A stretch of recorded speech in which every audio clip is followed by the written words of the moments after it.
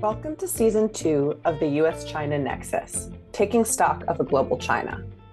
China today is a superpower anew, and its footprint is ever expanding. But are all regions equal in China's eyes? The country wields influence across a wide range of arenas, from economics and development to soft power and beyond. This season, each episode features a conversation with experts who unpack China's relations with different parts of the world, from Asia to Africa and the Gulf to the Americas. I'm your host, Eleanor M. Albert, a research fellow with the initiative. In this teaser, you will hear excerpts from Season 2's first episode, a conversation with 3 experts on China's regional role in Northeast Asia.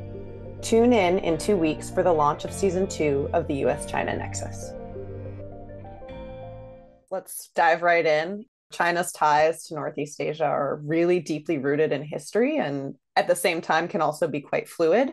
So how is China's regional presence viewed in each of your countries of expertise, from North Korea, South Korea to Japan? I like to start every conversation I have about China and North Korea with hitting the point that I think is a pervasive source of misunderstanding in the American foreign policy discourse about China and North Korea, which is that North Korea is in China's pocket, is an absolutely obedient Chinese proxy. None of that is true. It's really never been true. China-North Korea relations are in a much better place now than they were during the first few years of Kim Jong-un's reign. But that took a while. I think there's a begrudging recognition that China continues to be a bulwark of stability for the North Korean regime. The economic relationship is one, I think, of true dependency. First, I like to start in how the United States also misperceives the China-South Korea relationship. I think that there's this narrative of South Korea having essentially a zero-sum relationship with both Washington and Beijing, that somehow if it's moving closer to Beijing, it's moving further away from Washington. In a certain sense, this is kind of like a 20th century Cold War mindset. If you look at public opinion data over the past 10 years, there has been a big shift in how the South Korean public, not to mention policy elites, are seeing Beijing. And so there is an increasing wariness about what is the stability, even in the economic relationship.